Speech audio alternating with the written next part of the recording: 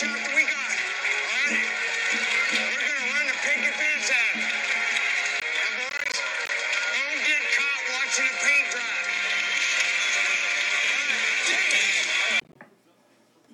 Welcome back to the Picket Fence Podcast. We're really excited to be back here. I know we've had some longer breaks between episodes, kind of in the heart of basketball season here, so sometimes it's hard to get in here and get it done, but we're glad to be back. Derik, we've got a lot of exciting things coming up in the basketball world, especially when it comes to Indiana high school basketball. It's probably the best time of the year for the game around here. We're going to get into a lot of that coming up shortly, but I want to catch up on some of the things we discussed in the last episode. Most importantly, the All-Star Weekend in Indianapolis. Yeah. And you got to attend some of that, and I'm really anxious to hear what it was like to be at the All-Star Weekend. It's a bucket list thing.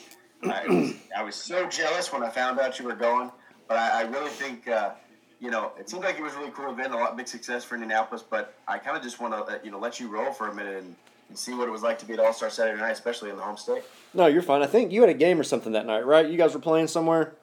We played Saturday night. Yeah, I think we had. Or you played Creek. We had rescheduled. Yeah, you played Creek, right? Yeah, that's right. We played Silver Creek because we were supposed to be on that Friday, and it got rescheduled to that Saturday night. I got to go home and catch some of it though. It was looked pretty cool, but. Yeah, what was it like to be there at All-Star Saturday night? It was cool. It was kind of like you said. It's a bucket list thing. I think just as a basketball fan across the board, that's something that you want to try and say that you were able to go to. And, with it being close and being there in Indy, I don't think that there's a city that hosts events better than Indianapolis does. There's a reason why, leagues and tournaments and things like that keep coming back to that city. It's just the convenience of it. Everything is located right downtown. Everything's within walking distance. You got the convention center right there. You have Gainbridge, bunch of restaurants, Lucas Oil. It's all, just like I said, it's all right there in the middle of downtown, all within walking distance, and perfect city to host stuff like that. And it really was. It was something that you want to be able to say that you've done. And it was cool. It was a neat experience. I don't know that I would necessarily put it on my list of things I want to do a second time. But to say that we've went and got to experience it in person, it looks so much different on TV, and it was kind of cool seeing a little bit of sort of the behind the scenes stuff as far as how they transition from one contest to the next, the different things that go on when the camera's not live, and how they try and keep the crowd entertained. And it was interesting. They brought out like two different sort of like halftime shows, so to speak. They had a girl who was doing tricks on a bicycle, and then they had a different like circus performer come out between contests when the cameras were off, and the guy had like probably a 15-foot pole that he braced up on his shoulder, and the circus performer climbed it, and she was on top of it doing all these tricks and stuff. So that was neat. Yeah. But it was cool. My favorite part was walking through the convention center where they had, it was called the NBA crossover event.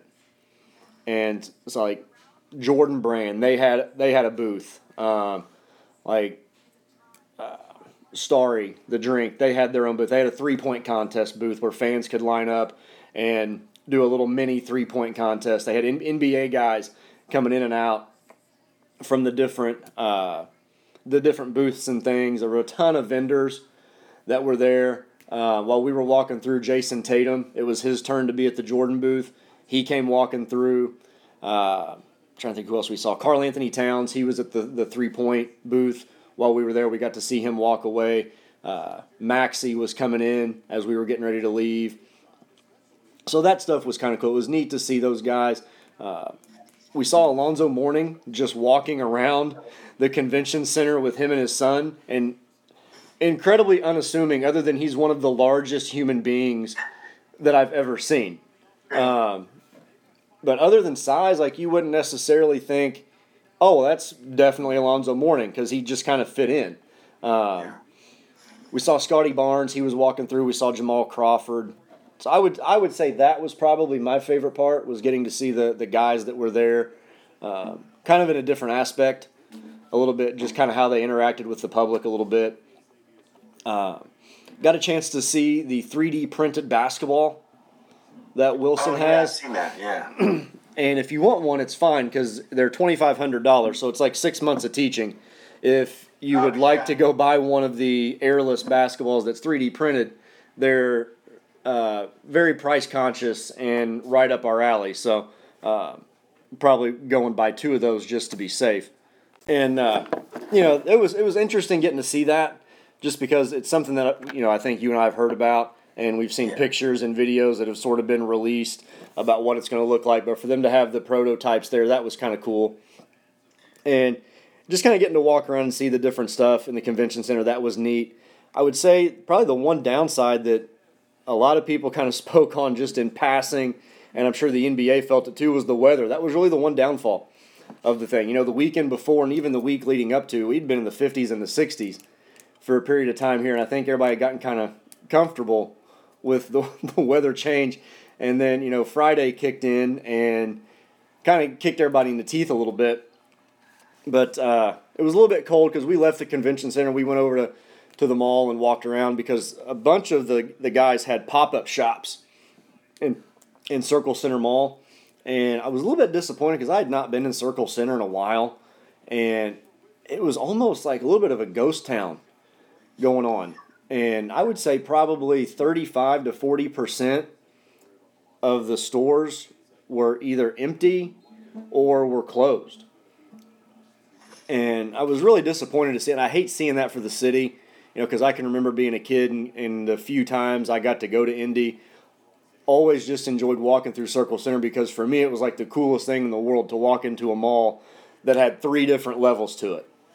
And to walk through it now as an adult and to see it kind of, depleted the way that it is, really just kind of, I thought was kind of sad. But the pop-up stores were neat.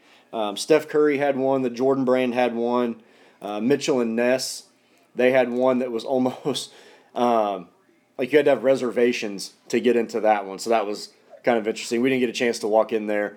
But the Steph Curry one was neat. They had some a couple of like YouTube people, some influencers in the basketball community in there doing some videos and some shooting and some recording, I guess, for either their podcasts or their YouTube channels or whatever. And so that was neat. And then just getting to the event was kind of cool. Getting to see everything that goes into it. Being there in person is a whole lot different, obviously, than TV. But like I said, it was a bucket list item. I don't know that I would say I would do it again. But also getting to see some of those guys in person in one place, I think was certainly worth the trip, because otherwise you've got to go to Indy and see each of these individual teams, and you see 1 or 2 of the guys at a time, as opposed to going up here to All-Star Weekend. And not only do you get a chance to see the people walking through the convention center, but you get a chance to see all of those guys competing in different aspects on the floor, and that was kind of cool. You and I talked a little bit about the competitions themselves, the skills challenge, the 3-point contest, the Steph and Sabrina, the slam dunk, and I think we'll probably get into that here in just a second. But it was a good experience. It was neat. Check one off the bucket list there. And if you've not been, I would certainly recommend going, because it is fun. It is neat. Got to do some things, I think, to maybe tweak it a little bit to make it a little bit better for the fan, and to maybe make that experience, I don't know, maybe bring a different level of competition to the experience, perhaps. Maybe incentivize it a little bit. But I don't know. You got a chance to watch it, I think, once you got home. What did you think? Yeah, I mean, one of the things I agree with there, and it's really cool to have it in Indianapolis, and it's really cool that we got to host that, and the city kind of got some exposure. And they tried some new things in Indy, like the floor itself being the iPad or whatever, like all the lights and stuff. And it was kind of neat, but sometimes, like, I think you and I talked about it, was almost like a little bit too much at times.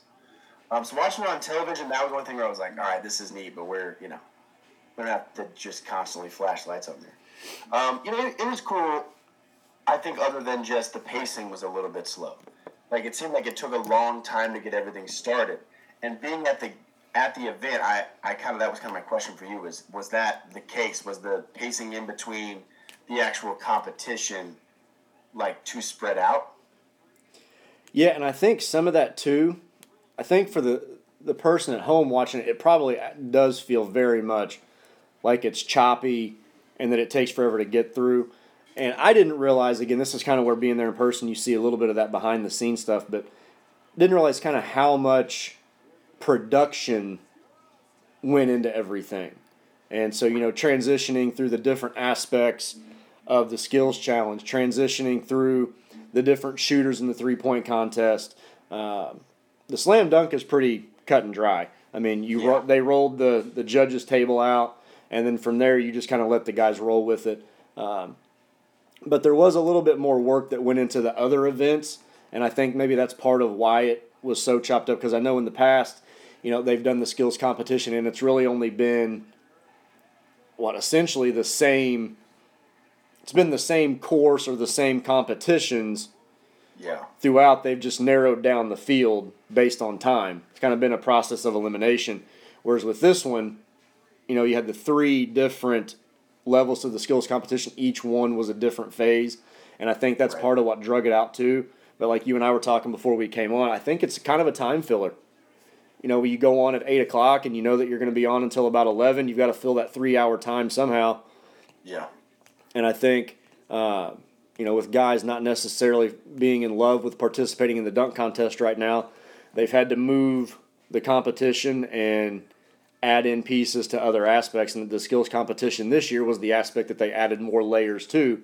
And it was fine, but it did, even in person, it did feel like certain things took a while. Because I can remember sitting there looking at my phone and thinking, gosh, it's already 10:30. We're not going to get home until, whatever time. And we've still got this many things left for them to get through. So in that regard, it did kind of drag out a little bit. And the floor was interesting. When they cut the lights off to it and it was just black, you could see the blocks of LED lights on the floor. And then once they flipped them on, it just looked like a normal basketball court. So that was neat. It was not as bright in person as it was on TV. I came home and got to see some highlights and stuff. And the TV, whatever with the cameras, certainly made that floor look a lot brighter than it was in person. Now, I was not close enough to have an idea of what it would feel like to be on it. So from a player's perspective, I couldn't speak to that. But I do know that setting where we sat, looking kind of down on the court, it was not as bright in person as it appeared to be on TV. But it was definitely sensory overload in a lot of ways, too. Yeah, for sure. One of the things that, I'll just be honest here, man. It seems like the quality of it's going, way down. Watching it on TV, it's not as exciting. I do like the three-point contest that kind of just has the same appeal. I used to really love the skills challenge, and I wasn't a big fan of the skills challenge this year. You and I talked. Okay. I just don't feel like it is a skills challenge anymore. The hoop that they used to pass it through, it was a difficult pass to make. And it's 3 times the size that it used to be. And I don't, it seems like the guys used to race through it. It doesn't seem like that anymore. Watching the clips of it, I think I could go through it just as good as those guys could. It doesn't seem like it really shows the skills. It used to be something that Darren Williams was one of my favorites. He has the record for the fastest time. He went through it like a blur. Rajon Rondo, Derrick Rose. Then they started bringing the big guys into it, and they did a great job. It seems so much more like professional wrestling, where it's clearly entertainment for the fans, but there's nothing real with it. It's I know what I'm getting here. And that's kind of what All-Star Weekend seems like to me. You say, I'm not sure I would go back again.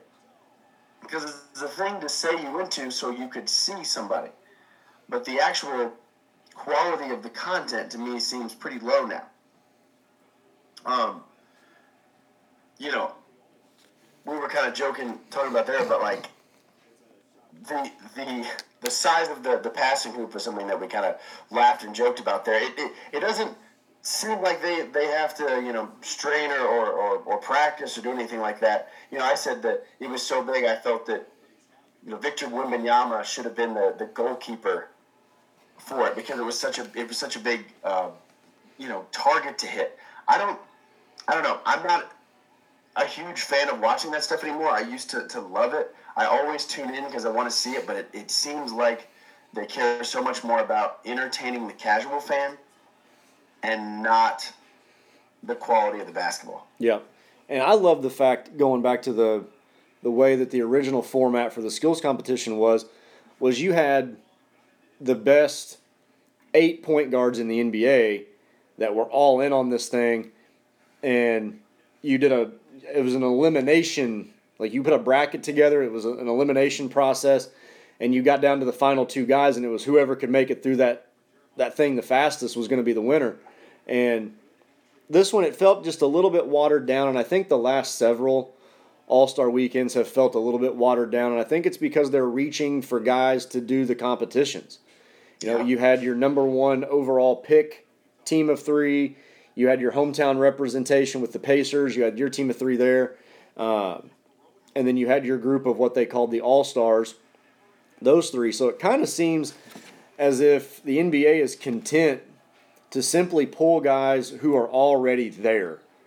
Yeah. As opposed to saying, hey, let's incentivize some of this stuff and let's bring the best players that we can into these competitions and get them involved in All-Star Weekend, really look to attract some fans, attract some attention, and pull eyes to either the TV or pull eyes in person and really put together a great product.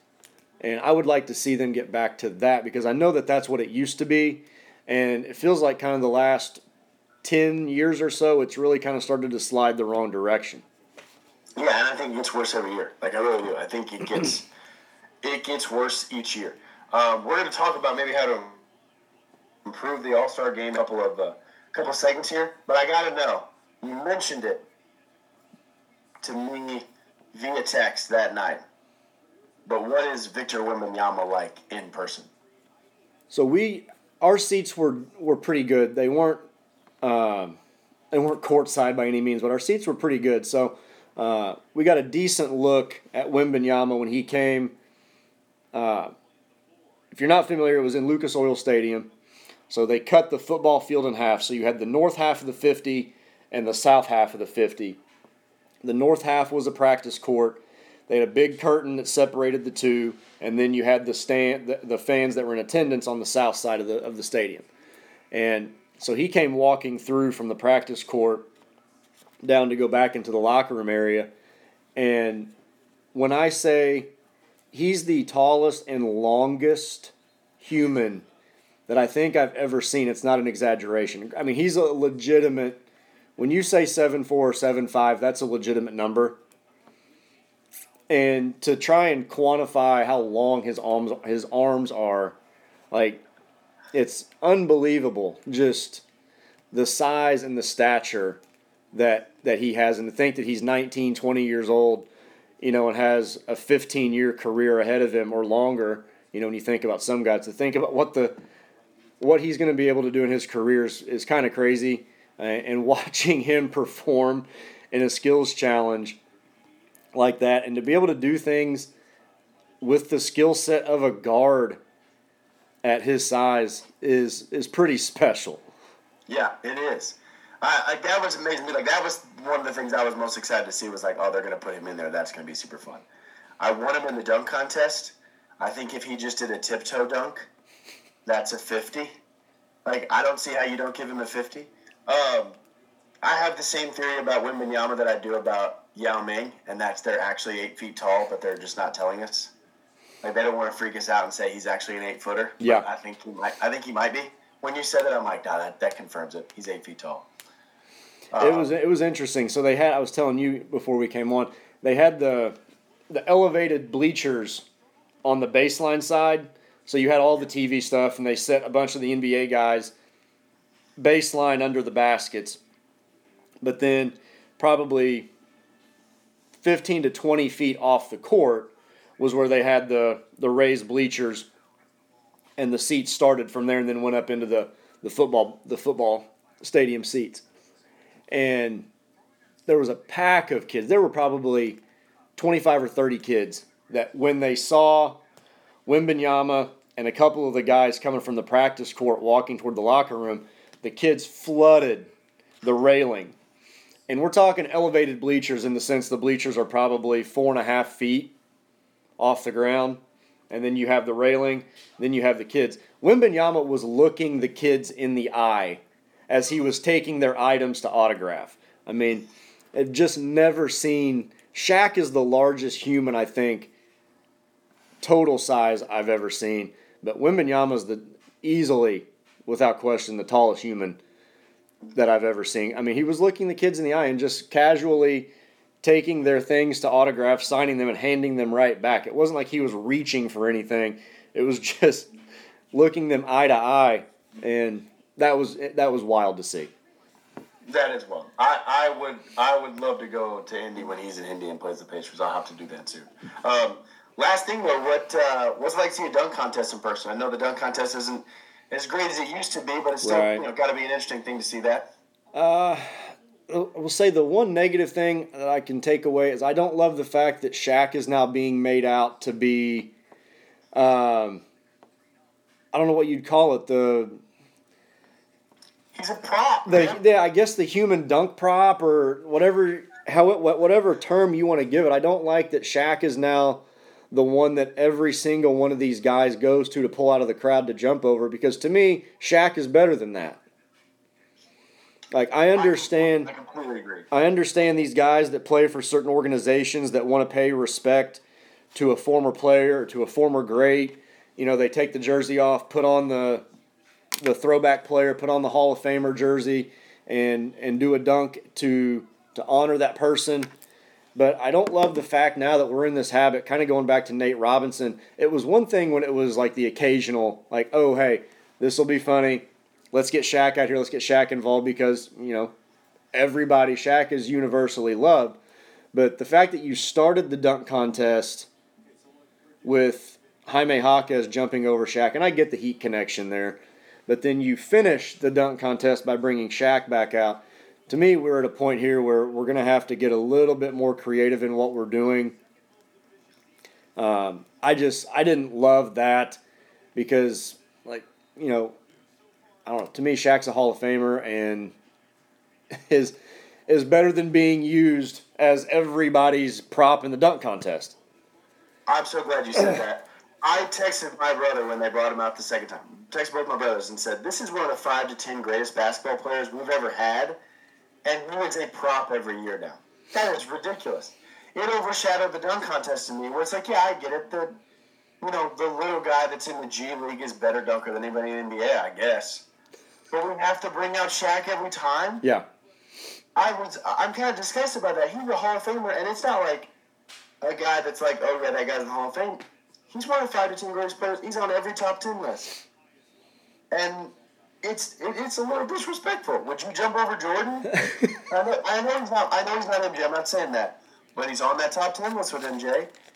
And it's like, yeah, but when everyone does it, it's not as impressive anymore. And they don't do anything different. To me, they've got to take the props away or show that man some respect. I think it's ridiculous that it's a prop. Like, he's not cool because of his height. He's the most dominant player of the past 40 years. Yeah. I don't know. I thought the exact same thing. And doing it once even was kind of like, okay, this has been done before. And then bringing him out again, to me, I think they should have given him a 0. No, someone just did that 15 minutes ago. We know it can be done. I also thought, when you talked about the jersey, I'm surprised there wasn't a Darnell Hillman jersey that someone broke out. He's there, right? He's a judge. Darnell Hillman almost caused a full-blown uproar in the Lucas Oil Stadium with some of his scores that he was giving out. I liked it. I liked that he was critical. I would like to see some actual judging take place in that competition too. I'm like you. I think repetitively repetitively bringing Shaq out, I thought was too much. And again, it just goes to the respect I think that he's owed for as good of a player as he was. But also the repetitive nature of the dunks in general, to me, it kind of seemed like the go-to was we're just going to jump over something. Yeah, Jaylen Brown jumped over the shortest person that I've ever seen on television and sat him down in a chair. I think I can clear him. Yeah, so it made him even shorter. The guy's like 5'3" on a good day, and then you made him 3.5 feet tall. He's sitting down. I mean, and I had no idea who the guy was that they even brought out. I don't either. I asked several people around me, and everyone was equally as dumbfounded and confused as to who this person was. But I don't know. It was very okay. Had it not been for Mac McClung, I don't know what my rating would have been on the event. Even with him bringing Shaq out that second time, I did think the dunk that he used to cap it off was the best dunk of the night. Oh yeah. I don't know. There's some things that are gonna have to happen for NBA All-Star Saturday, I think, to get back to where it used to be, to get back to where it needs to be, and obviously some things that need to happen with the actual All-Star game itself that we'll get into talking about later. Agreed. But no, overall, bucket list item. Glad to say I went. It was a cool experience. Got to see some extremely large humans in person. Got to see some pretty cool people in person that I've not had the opportunity to see. The ones you watch on TV, grew up watching as a kid, and to kind of put a real life perspective to them, you have a whole new appreciation for how large NBA players are. I think you forget until you see them. Yeah, Absolutely. you get used to watching it on TV, and they're all the same size on TV. But when you're standing next to them, it's a whole different ballgame. And they had a group that came in with the Basketball Without Borders. Oh yeah, you're talking about this. They had a clinic and a practice session where they brought those kids to Indy, and they got to play here in the States and meet some of the NBA guys. And this was a group that, because I guess Basketball Without Borders is in Mexico, it's in South America, it's in Africa, and there's a couple throughout Asia, and there's one in Australia where they host different camps and different clinics, and kids attend them. And I guess you must work your way up through the Basketball Without Borders as you age. I guess they have different age groups that kids are in. It was definitely a high school group that came in, and we looked up one of the kids because my buddy, who's about 6'3", made it a point to go walk behind this kid. Because as we were walking through the crowd, we were getting ready to leave, and we passed one group of guys, and they had jackets on. I thought maybe it was a college team that maybe came into the area, maybe came to Indy to see the event. But as we got closer, walked past a few more kids, we saw the Basketball Without Borders logo. Like, oh, okay, well, this is high school kids from obviously somewhere. And we figured out that they were from Africa. And all I remember looking up and seeing was this person that I thought they were standing on top of a box. Like, that's how much taller this person was than everyone else around them, because all you saw was like shoulders and the kid's head, and he was that much taller than everybody else, and legitimately thought he was standing on something because he was so tall. And so my buddy, like I said, walked up. He made it a point to kind of walk behind him and see where he stood. Kind of measured himself like Embiid did against Wembanyama that night. And we got home, and the next day my buddy looked him up, and he's 7'2", and is being recruited by Duke, Kansas, Kentucky, and somebody else.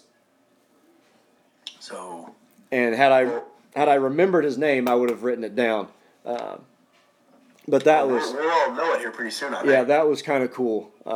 They had a thing set up. They had like a makeshift, what looked like the outside of a barn with a hoop set up on it. So again, the Indiana feel there. They had the Hickory Huskers bus in there too. You could walk in, take pictures of it. But the barn set up, they were playing knockout on it. And so the kids, the high school kids, the Basketball Without Borders guys, they walked over. They were playing knockout. And this kid, he was walking up, and he was literally dunking without really having to jump.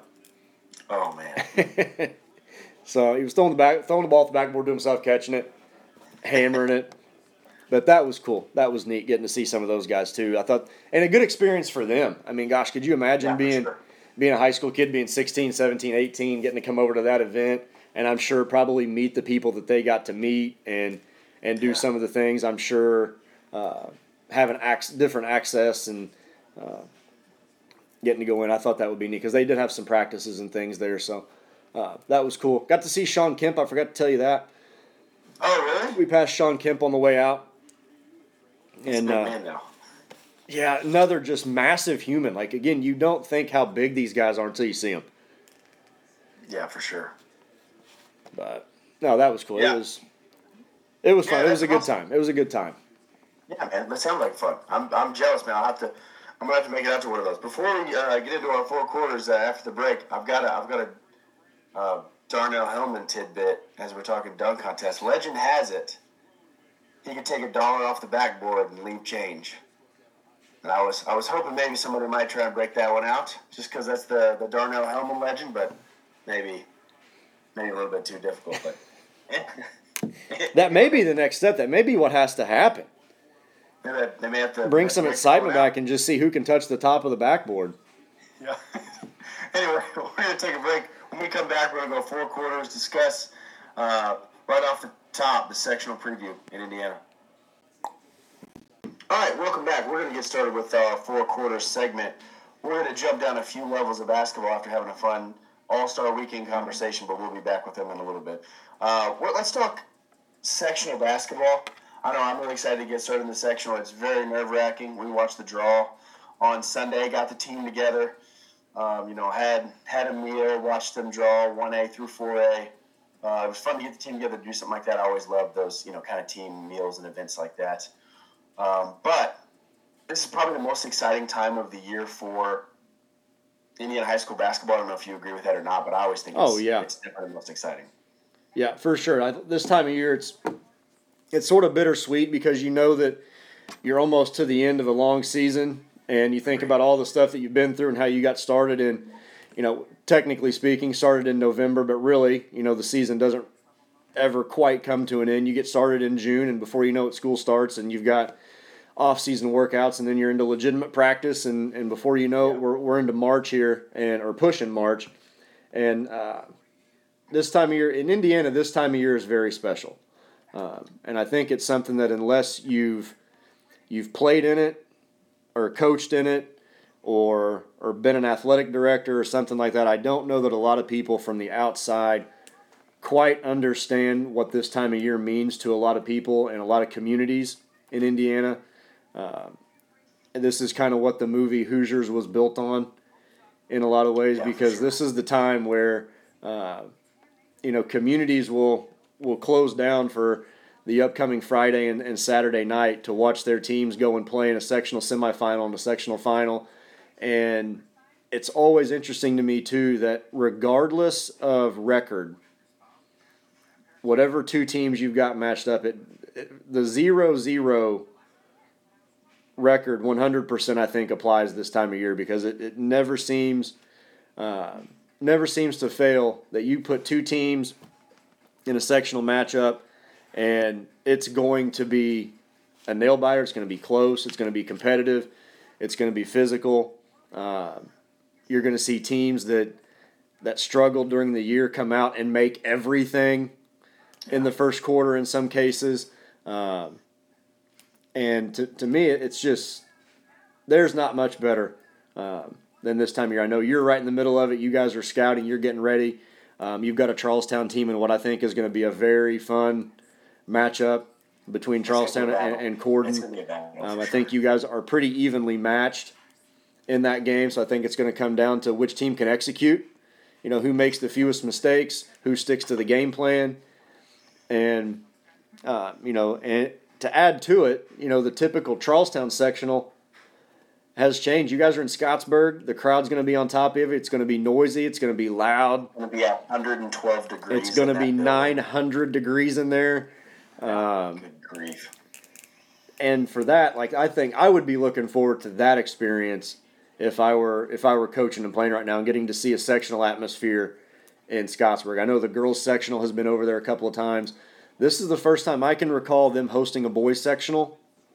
I think it's been a while, probably. For 3A, and I know it's been quite a while because it's been, Charlestown seems to kind of be, with their facility, obviously, is the easy choice.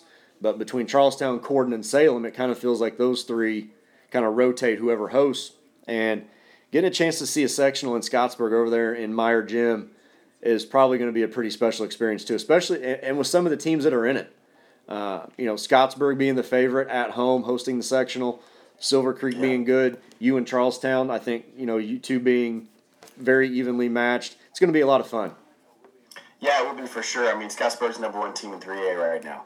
That's the, kind of the battle going into this 3A sectional, and of course they're at home, so that just makes it so much more fun that they're going to get that crowd on their side when they're sometimes nothing short of a juggernaut, I think, to deal with the talent they have.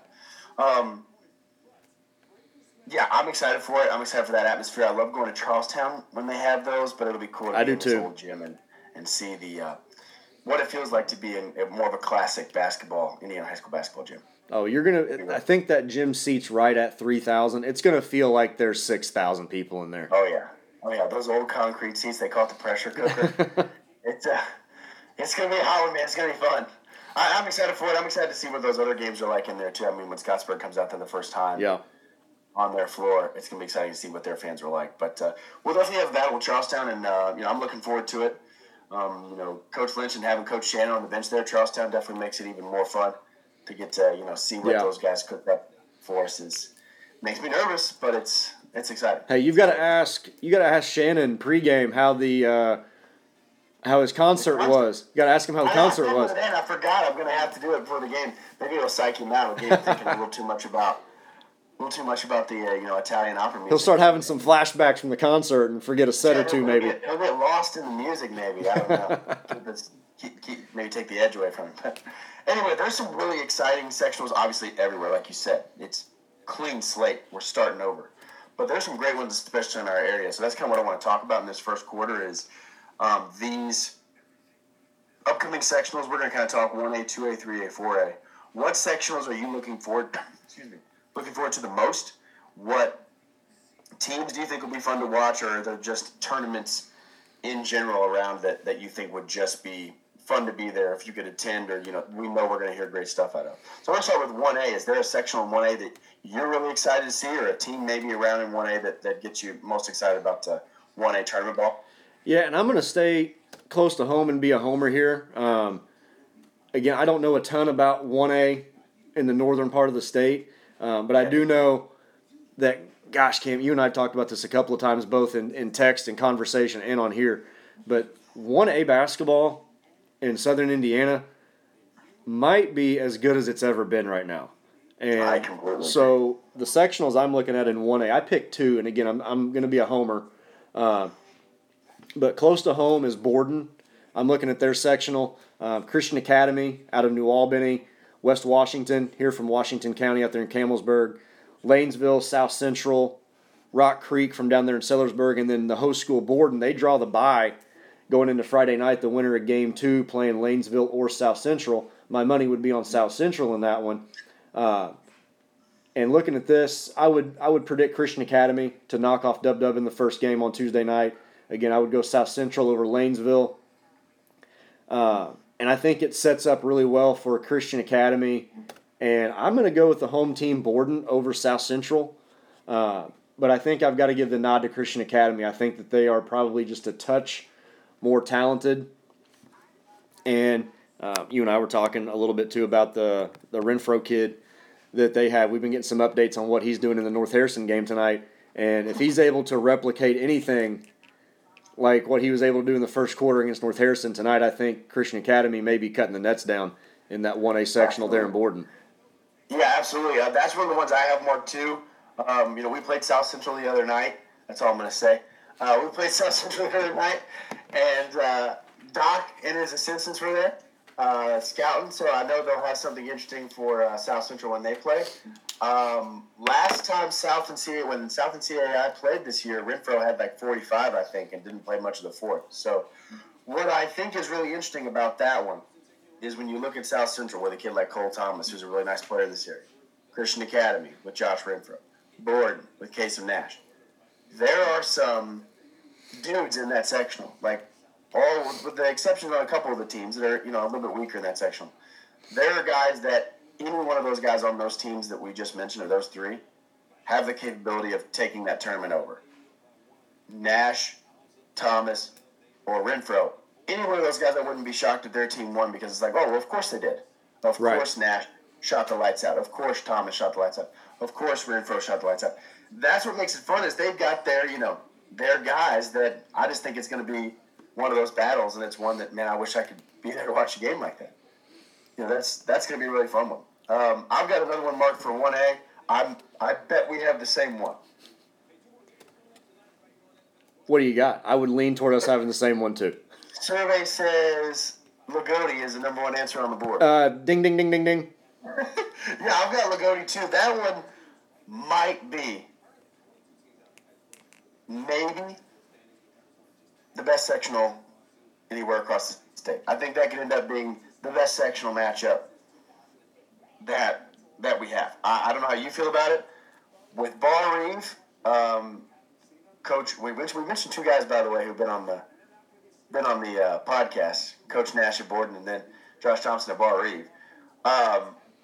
Josh Thompson's team at Bar Reeve's number one team in 1A right now. They are just phenomenal. And then a team I got to watch a couple weeks ago that is a just well-oiled machine in Orleans.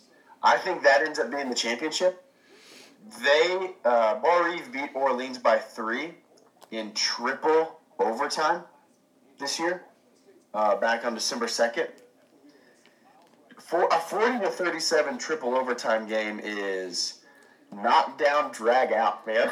That is Jack Butcher's dream. That's 7 quarters of basketball. Somewhere, score 40 points. Jack Butcher is tipping one back and celebrating that somewhere. Absolutely, smiling down on us. Yes, watching some beautiful, 1,000%. Paced basketball. We'll call it that. Nothing but well executed offense, well played strategic defense. Yeah. Yes. And nothing wrong with it.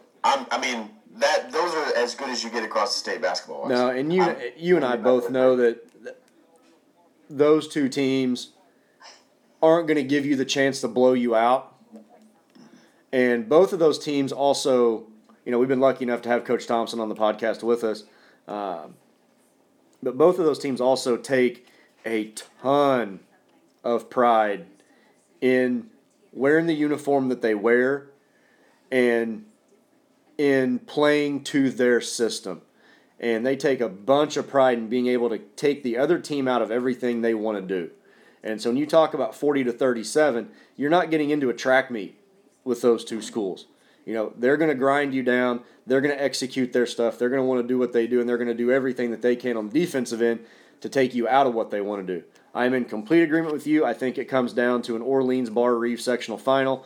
I am not going to pick a winner because I don't want to do any ill justice to either one of those squads. I think they are both incredibly deserving, and we could both sit here and probably flip coins to pick a winner because I think that one's going to be as good of a game as you're going to see in Southern Indiana.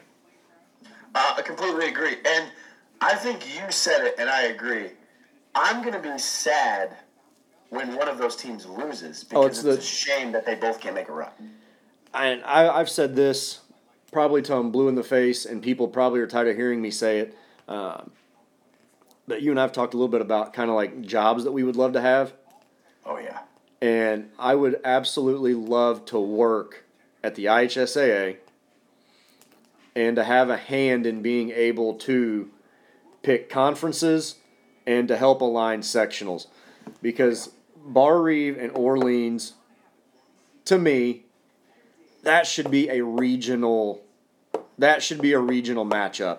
And you and I have talked about why for a few times. I wish the IHSAA would go back to the original format where you have your sectional week, you have 2 games for regional, semi-state becomes 1 game where you put multiple classes in the same gym, and then you advance to the state finals. But to me, when you have 2 schools like this, and I know it's all about geography and proximity and things like that, That there's a way that you could work those 1A sectionals to where you're putting those two schools in different sectionals so that they can match up in a region. Could you imagine the gym at a place like Washington or Southridge if you had a Bar Reeve and Orleans regional?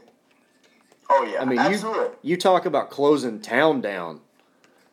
No kidding. It's a ghost town.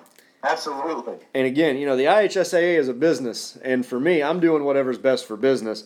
And I'm thinking long term. I'm not necessarily thinking what does a sectional final look like. I want to think about what's the first or second game in regional look like. When the horn goes off at 10 a.m., how packed is this crowd? How many people do we have in the stands? When we bring people back at 8 o'clock for the regional final, what does this gym look like? And yeah, absolutely. I'm like you. I hate the fact that one of these two schools is going to have to go home after sectional. But to me, the winner sets themselves up to advance pretty far. They're going to be I agree. They are going to be, whoever comes out of that sectional is going to be a tough out moving forward. Agreed. And that's a discussion for quarter two I'm excited to have. Let's jump to 2A. Any 2A sectionals and or teams you're excited to see? I bet we have the same one here too. I'm gonna let you go though. I've got one non-homer pick, and it's just a discussion, so we can kind of see what we think about, who may be a potential matchup coming out of the northern part of the state. Sure. But I got to start at Southwestern. I'm sure that's probably where you're starting too. Southwestern hosting the 2A sectional, and arguably maybe the best 2A sectional in the state. Looking at Eastern from Pekin, they're 10-11, just one game under 500. Playing Providence in the first game, who's 16-3. That's on Tuesday night. Wednesday night, you have Clarksville at 9-12, playing the host Southwestern, who's 20-3. They've had a very good year. Second game on Wednesday night is Henryville at 8-14, playing Brownstown at 20-4. We have spent plenty of time talking about Brownstown. We know exactly what they have to offer. And then on Friday night, Austin at 7-15 draws the bye to play the winner of Eastern and Providence. So winner of Game 2 will play the winner of Game 3. I have Providence over Eastern. Winner of Game 2, I've got Southwestern, so that would be Southwestern playing Brownstown in the second game on Friday night. And I've got Providence and Brownstown advancing to the sectional final. I have that as well. That is the 2A one that I think it's all eyes on that one around the state. Or maybe, I don't know, it feels like that here. I know it's more of a homer, but I know Brownstown Central is the team that's kind of got the buzz. And I've, got to see them in person this year, and they are as good of a basketball team, top to bottom, as I've ever seen. They just don't make mistakes. They are on the same page at all times. Everyone is a threat. All aspects of the game are a threat for them. The fact that Providence and Brownstown will likely end up in the championship is just so fun because there's kind of a rivalry with that team, it seems like. Because they've been in the sectional now together, and it seems like they've kind of built a little bit of a rivalry. They play each other the first game of the year. That game was a battle. It was really fun to watch. And Providence, to me, is the team, if anybody can knock off Brownstown in 2A, I feel like that's the team that can do it. And I'm not saying they will, but, another coach we've had on here, Coach Miller from Providence, he's got a good squad, and he's somebody that's, they're really dangerous come tournament time. They played Providence to a very close game last year in the sectional, and that, I imagine, is what we'll see again. But if Providence gets out of that, if Brownstown gets out of that sectional, I don't want to use smooth sailing. That's not what I'm trying to say, because I don't want to undercut anybody, but it just seems like the team that I don't know who can beat them. But then they've got everybody. Yeah, I'm with you. Providence seems to be one school that does play Brownstown really well in this area as far as Brownstown's schedule goes. Even looking at Brownstown playing, Jeff and Bedford and some of those schools, New Albany. Providence is a school that plays them about as well as anybody. And coming into sectional time, it's going to be a slower pace. And you know the style that Coach Miller will want to play getting into sectional, trying to hold Brownstown a little bit. Obviously, Benner will be the focal point of their defensive scheme. But I'm like you. I think if I still pick Brownstown to advance. I think that they are, they're a top 10 team in the state for a reason. And, regardless of class, yeah. Still think they're the best team in the section. Do what? Who's your non-homer pick for 2A that you were saying? Oh, the non-homer pick, just as a simple discussion, would be the Tipton sectional. Oh, yeah. That's cool. Tipton, number 1 in 2A, number 2 in 2A, depending on what ranking system you're looking at, or what, depending on what, I can't even think of the word, news outlet, that's what I'm trying to say. Yeah, absolutely. Depending on whatever news outlet you're looking at that does the rankings, Tipton falls somewhere in their number 1, number 2. They're 21-1. They play Elwood in the first round of sectional, 8-14. They've got Blackford in their sectional, 12-10. This looks like a sectional that Tipton probably walks through. And got to think as far as who Brownstown could potentially see down the line. I would look at Tipton at being a school that comes out of their sectional and looks to advance pretty far. So just wanted to kind of mention that one, as Tipton would be another favorite there in the 2A class. Yeah, absolutely. How about 3A? Is there anybody in 3A that you said? I know we kind of talked about the local one here with the conference. A lot of the conference guys around here that are in that. I mean, I personally don't want to talk about it because I know who the favorite is, and it's not super fun for me to have that discussion. That's okay. Obviously, the Scottsburg sectional is going to be an exciting one, especially them hosting it there. They are the number 1 team in 3A. The 3A one I kind of want to throw out here is the Princeton sectional. Heritage Hills is in that sectional. They've got Trent Sisley. They have not won a sectional within the past 2 years. I feel like if this is the year to do it, I feel like this is the year to do it because they've had such a successful season. They were a really, really strong team. They're very difficult to deal with. But what makes that one so interesting is that Southridge is in that sectional, and Southridge drummed them a couple weeks ago. Yeah. And in surprising fashion, a very good team, a very underrated team. They've been ranked in 3A most of the year. We played Southridge as well. That is a very good basketball team. It looked like for a while Heritage Hills was going to get their sectional title, but Southridge may stand in the way of that. So I really like the Princeton sectional in 3A. I think if Heritage Hills gets out of that sectional, they could be a really tough out going through the tournament just because Sisley is more than a handful. But I like that one because of the sneakiness of Southridge, but Heritage Hills is one I think people have their eyes on because of Trent Sisley.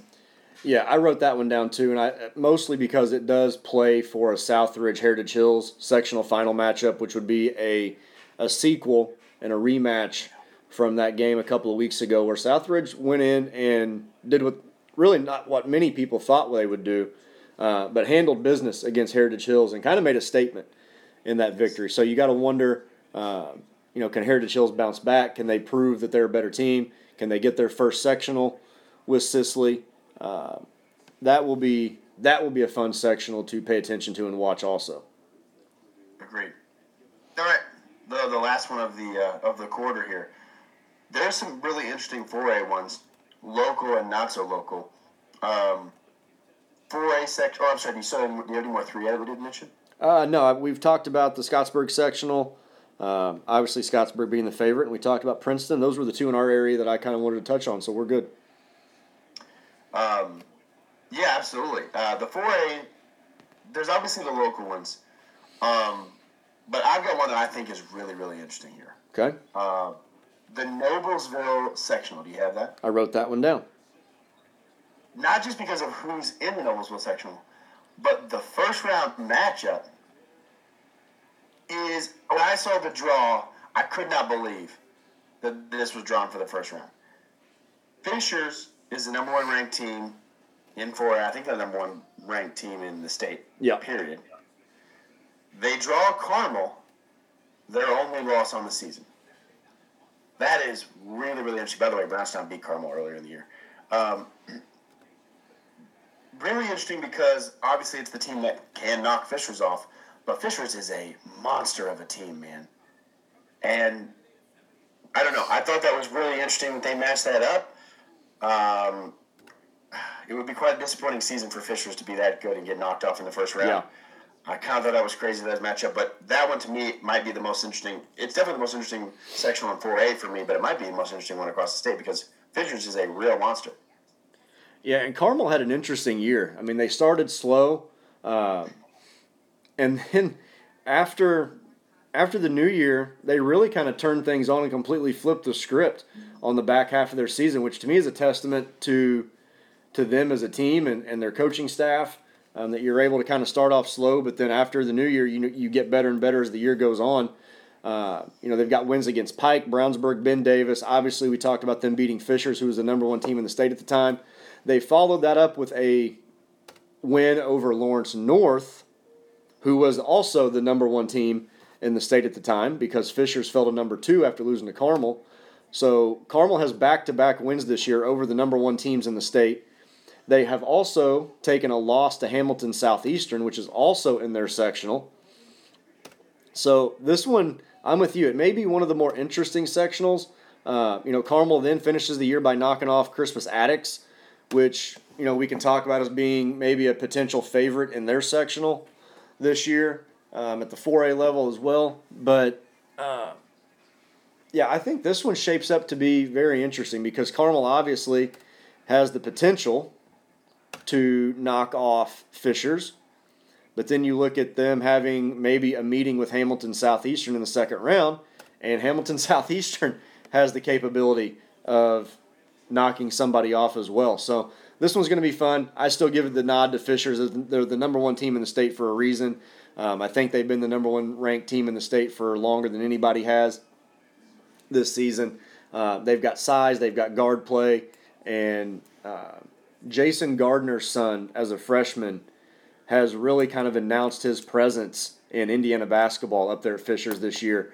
And anytime we can talk about a name like Jason Gardner and the impact he had on Indiana high school basketball, as good of a player as he was, to now see him having a son playing and kind of introducing himself and having an impact at the high school level here in the state too, is kind of neat. So that's fun. And that's going to be a really fun sectional. Yeah, absolutely it is. That is going to be probably the most talked about sectional around, I think, with just the size of the schools and all the talent around there. Real quick before our buzzer goes off, locally, I like the Seymour sectional. Obviously, that's just a fun one here locally. I think Jeff is a fun one to watch, but I'm saying watch out for Seymour. They're very sneaky. Jeff's a really, really good team around here right now, but I really like what Seymour has, and I think they're a sneaky team to come out of that sectional. The other one in 4A that I like is the Lawrence North one, just because I know how good Indianapolis Cathedral is. I think Cathedral is kind of my dark horse to go win a state title. So Cathedral, I think, is the one to watch in Lawrence North, just because they're ranked, but they're not ranked as high as some of the other 4A schools, but I'd watch for them. Any other 4A for you? Somehow or another, you and I did not talk about the sectionals that we were going to mention, and those were the exact 3 that I wrote down, so I think we're good. That's good. I'm with you. Seymour sectional. Jeff's the favorite. I don't rule out Seymour either. I think they've been very well coached this year and have been a little bit more competitive maybe than what people expected, which has been nice. I'm with you, Yes, Lawrence very well North. coached. The Lawrence North sectional, Lawrence North, Cathedral are probably going to be the top 2 that come out of there. And I would say whoever comes out of that sectional, with Fishers, if they come out of theirs, you're probably looking at one of those 2 schools as the favorite to win the 4A title. So we'll see. Yeah, absolutely. Well, speaking of that, jump into quarter 2 as I start the clock. Let's give a little state finals prediction here. Let's go through the classes. I've got who I think will win, but I've got my dark horse for each class. If that makes sense. Let's go 1A. Who's your favorite? Who you think wins a 1A state title? Oh man, going back to the Lagodi sectional, man. Again, hate the fact that one of those schools has to go home between Orleans and Bar Reeve. I think whoever wins that game, I think you have to put on the short list of 1A favorites going into the regional. But a school that we've mentioned very briefly is Evansville Christian. And the teams that they've been able to beat Brownstown, Scottsburg. It's not just that they're out running through a 1A schedule. They're running through a schedule that is pretty competitive, Yes. regardless of class. They're running through a very competitive schedule. So I look at Orleans, Bar Reeve, Evansville Christian, I think, as my three favorites right now, probably in any order to win the 1A state title. I don't see anybody from the northern part of the state that jumps off the page at me. And so you're looking at the winner of the Lagodi sectional, matching up potentially with Evansville Christian in a regional. And so for me, it's whoever comes out of that regional probably goes on and wins the state title. Yeah, I completely agree. I've got Bar Reeve there, but the team that I really think is the one that's going to go win is Evansville Christian. They have beat some really good best Yes, they have. I think Evansville Christian is my favorite, but I would also throw Bar Reeve in there just because they have been so good and so dominant all year. Jumping to 2A, I have a favorite and I don't have a dark horse. Do I need to drum roll here, or is this going to be Yeah, we'll drum roll it, and it's Brownstown Central Bryce, man. leader in the clubhouse. If there was a tournament of the winners of all four classes, I would think Brownstown could beat anybody 1 through 4A. I don't know if there's a better basketball team in the state. They are so good. When Benner is healthy, they drum teams. I don't think they have lost when he plays. Right. I think the only ones they've lost are when he's been unhealthy. And he's not fully healthy right now, apparently. But I've got Brownstown Central. I'm going to assume that's your pick as well. But I will echo your sentiments. I think the only team that stands in their way might be in their sectional. And, yeah, I completely agree. And out of the 4 picks that we're going to make here, that is the one I feel the most confident in. Completely agree. I don't know who stops him. And I hope they do. I think it'd be great for Dave Benner to get that. He's had a great career. I think it's cool to win one with his son. I really hope that Jack Benner is Mr. Basketball. Really, I do. That's the guy I would hope to get it with. Yeah. 2A. I'm sorry. We just said 2A. 3A. Who we got? 3A. To me, this one may be a little bit more open than 1A, 2A. I look at, Scottsburg. I think we've got to mention them. But as far as a favorite overall, I know that they're not the favorite in their sectional, but I still like Guerin Catholic out of Carmel up there in Indy. I still like Guerin Catholic. I know Brebeuf is picked to win that sectional, but for me, they've got to beat Guerin Catholic, not the other way around. I think for Brebeuf to come out and prove that it's their sectional, I think that they've got to come out. I still think Guerin's the favorite in my eyes. So Guerin or Scottsburg are my 2. Yeah, I'm not going to speak on one of those teams, but best of luck to them. With good reason. Good reason. They're good, man. They're good. But Guerin Catholic's the one I have too because they're always there. Yeah. They're always up there, and the Buff Jesuit is really good, and they've got some great talent that's been coming out and getting recruited to a lot of different places. They've got some serious players, and if that's a team that if they make it out of that sectional, that's who we might be talking about making it to the state finals too. But I don't know. Guerin Catholic's just that team that knows how to win in a tournament. They always have talent. I watched them play over the summer. They destroyed some 3A teams in the summer. Watching them play, up at that Charlie Hughes shootout, it just gives you a feel for what you're going to be dealing with in the season. I don't know. I think, like you said, somebody's got to prove that they can beat Guerin Catholic. But I think they're a team that makes it their way up there. So I've got them.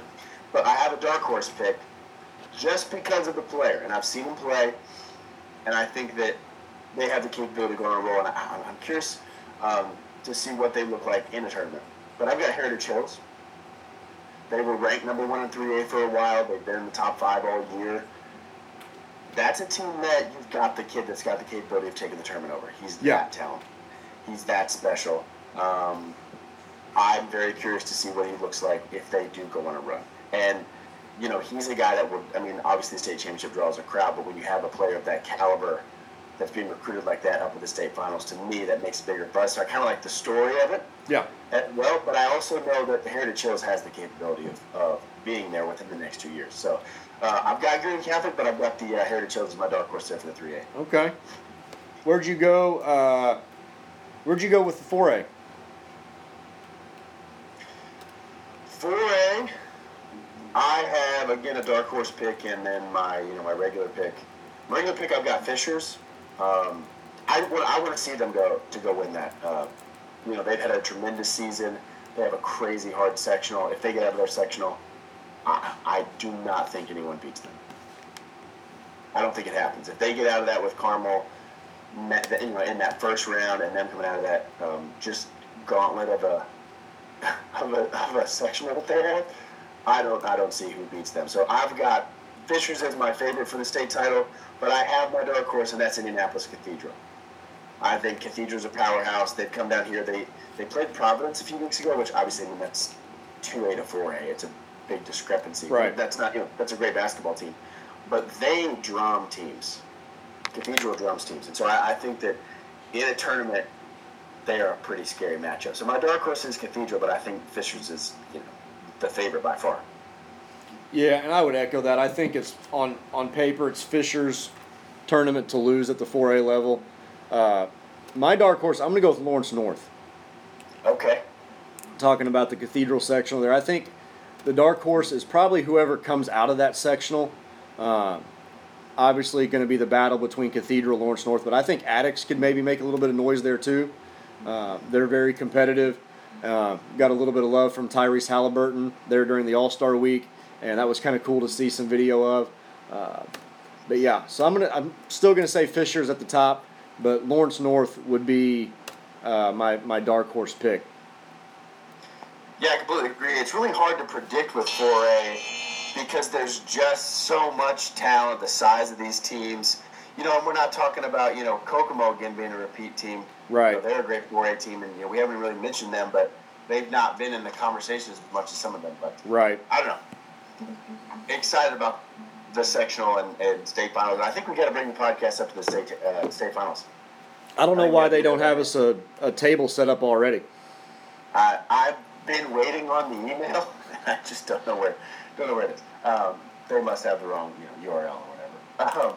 All right, let's jump through. We're gonna head back to the NBA, and this is a really interesting segment that I'm excited to hear from you. You were there. You have personal experience there now.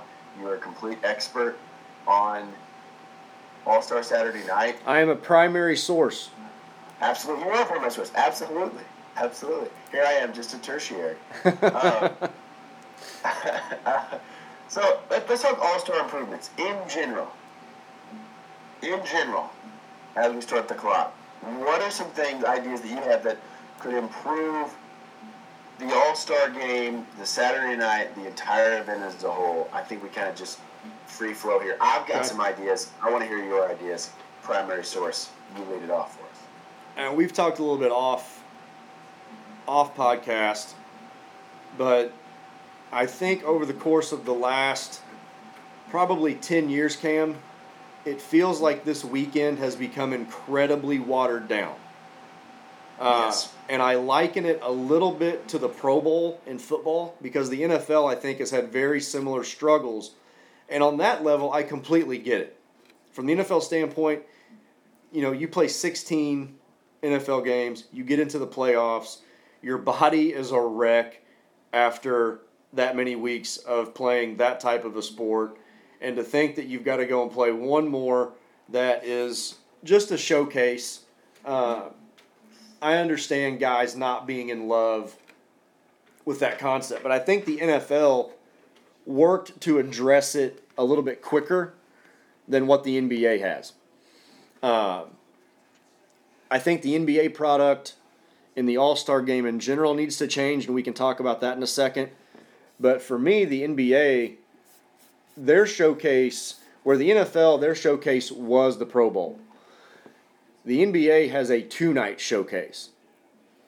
And I can remember being little, but also, being an adult, and the Saturday night stuff being equally as exciting as the All-Star game. You were looking as forward to the three-point contest and the dunk contest as you were the All-Star game, and I think the NBA's lost that a little bit. So they have to find a way to incentivize the Saturday night and to get the draw back to the event, to create excitement, and to get the top players that they need in these events so that they can get the viewership that they need and create the excitement behind it that they used to have. Yeah, I agree with that. Just in general, it's so lackluster. I was on the phone with my brother after the game, and I told him, I said, it seems like they forget All-Star Weekend is coming.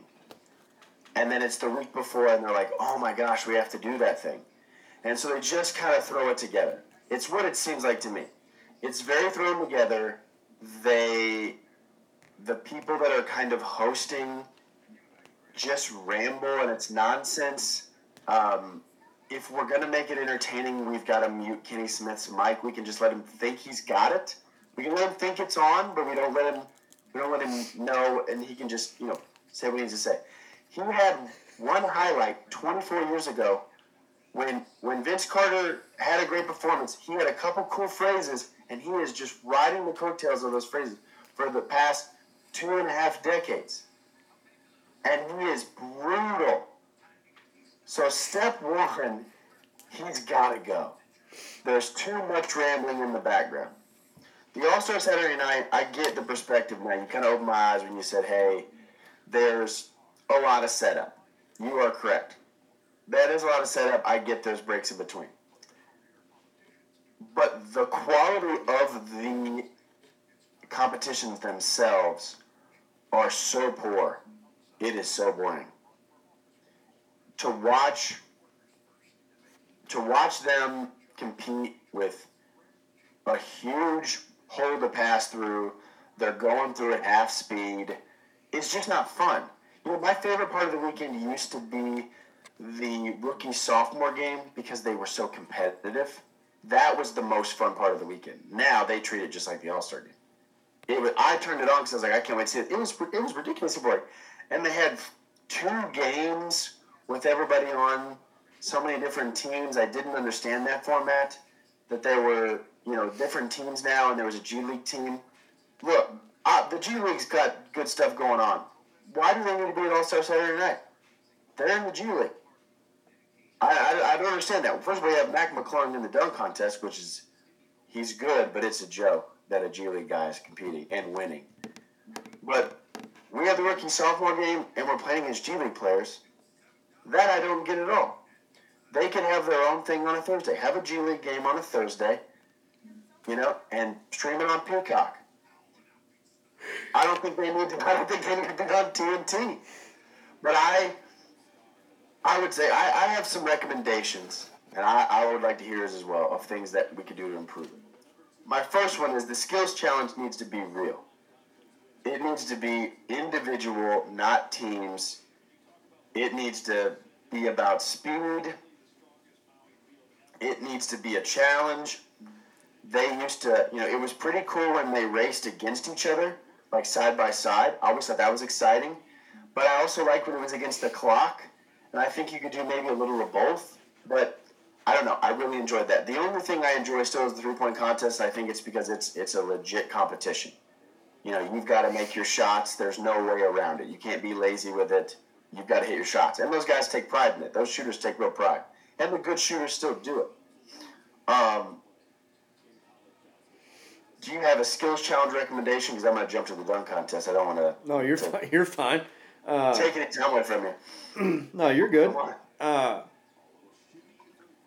with you. I think you go back to the old format. Like, to me, if you've seen the movie Forgetting Sarah Marshall.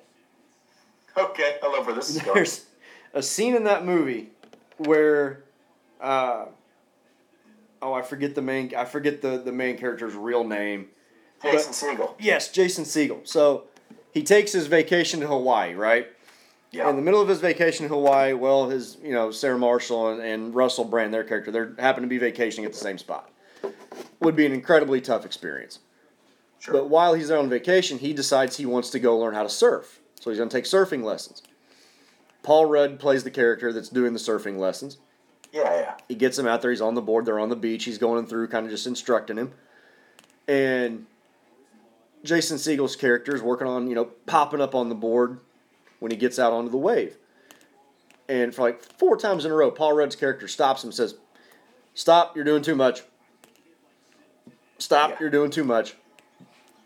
That would be my advice to the NBA. Stop, you're doing too much. Yeah, that's great. And it goes a little bit to me talking about the production that went on to the skills challenge. And I think it also just further amplifies the fact that your most qualified and your best players are the players most suitable for the skills challenge, which would be your elite point guards, are not the ones participating in the competition. Because you've got the hometown team where you put 3 guys from the Pacers. You have your number 1 pick category, which was their way to cram Victor Wembanyama into something so that they could drum up ratings. And then you have the all-star selection, which is just a way for the NBA to make sure they have a third team because those guys are already there. I can remember, like you mentioned, Darren Williams and those guys, Chris Paul, John Wall. It used to be a legitimate point guard or a legitimate guard competition, and it was the guys who had some of the best skills in the NBA. They have to get back to that. You can't have a passing circle so big I can drive my car through it. I'm for real. They brought the passing circle out, then they brought the second one out for the points, and you had the 2-point circle, the 4-point circle, the 6-point circle. The competition used to be just strictly based off the size of that 6-point circle. And they had the 2-point one sitting out on the wing, and I thought, good Lord, my car fits, I could park my car in this circle. And then you had Scotty Barnes pretending like he was prime Dan Marino, trying to throw a Nolan Ryan fastball through it. I mean, to me, that part of it, there wasn't a competition to that part of it. That part was a little bit embarrassing. And so to me, you're doing too much, do less, scale it back, go back to some of the original formats because those worked, and do everything you can to bring in the best quality of players for these competitions. Because I'm with you. I think the shooters are already in it, but you've got to figure out the skills competition and the dunk contest. Yeah, completely agree. I love that reference, and there's definitely a meme coming on our page with some Paul Rudd and some All-Star Game, for sure. That is coming in the near future. I agree. They're doing too much. Appeal to the basketball fan, not the casual fan. And I think that's the big issue is, how can we get more people? Or how can it be so good that people want to come see? I think that needs to be the question. That's fair, too. Basketball fans rave about this. I should watch basketball. Not, let's have a concert for 45 minutes before the All-Star game. Tip-offs at, Jamie Ray talked about this. Tip-offs at 8 o'clock, it doesn't start until 9.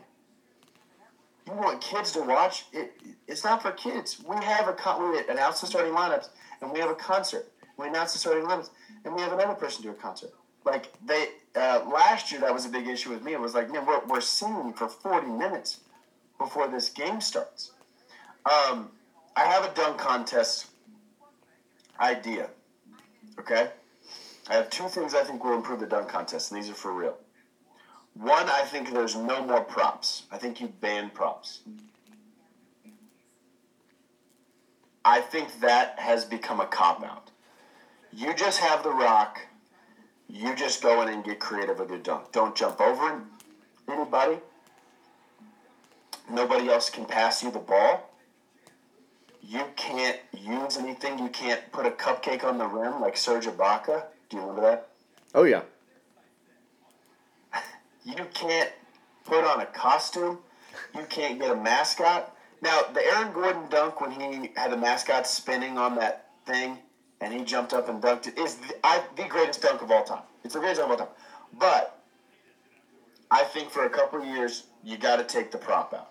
What can you do? Just drive to the hole, and let's see what you got. You can throw it up to yourself. You know how you kind of do that, high arcing alley-oop? Okay, I'll give you that one. That's it. Let's just see you dunk it. Because Jaylen Brown jumped over the shortest person in the world in a chair, and Jason Tatum threw him an alley-oop. And here's my second one. No 50 if you miss the first attempt. Everybody complains it's not a 50. Not every dunk is a 50. Not every dunk is a 50. And if you miss the first attempt, I think you should get no more than a 45. I don't like watching guys banging off the back of the iron, and then they're complaining that there's no 50. Right.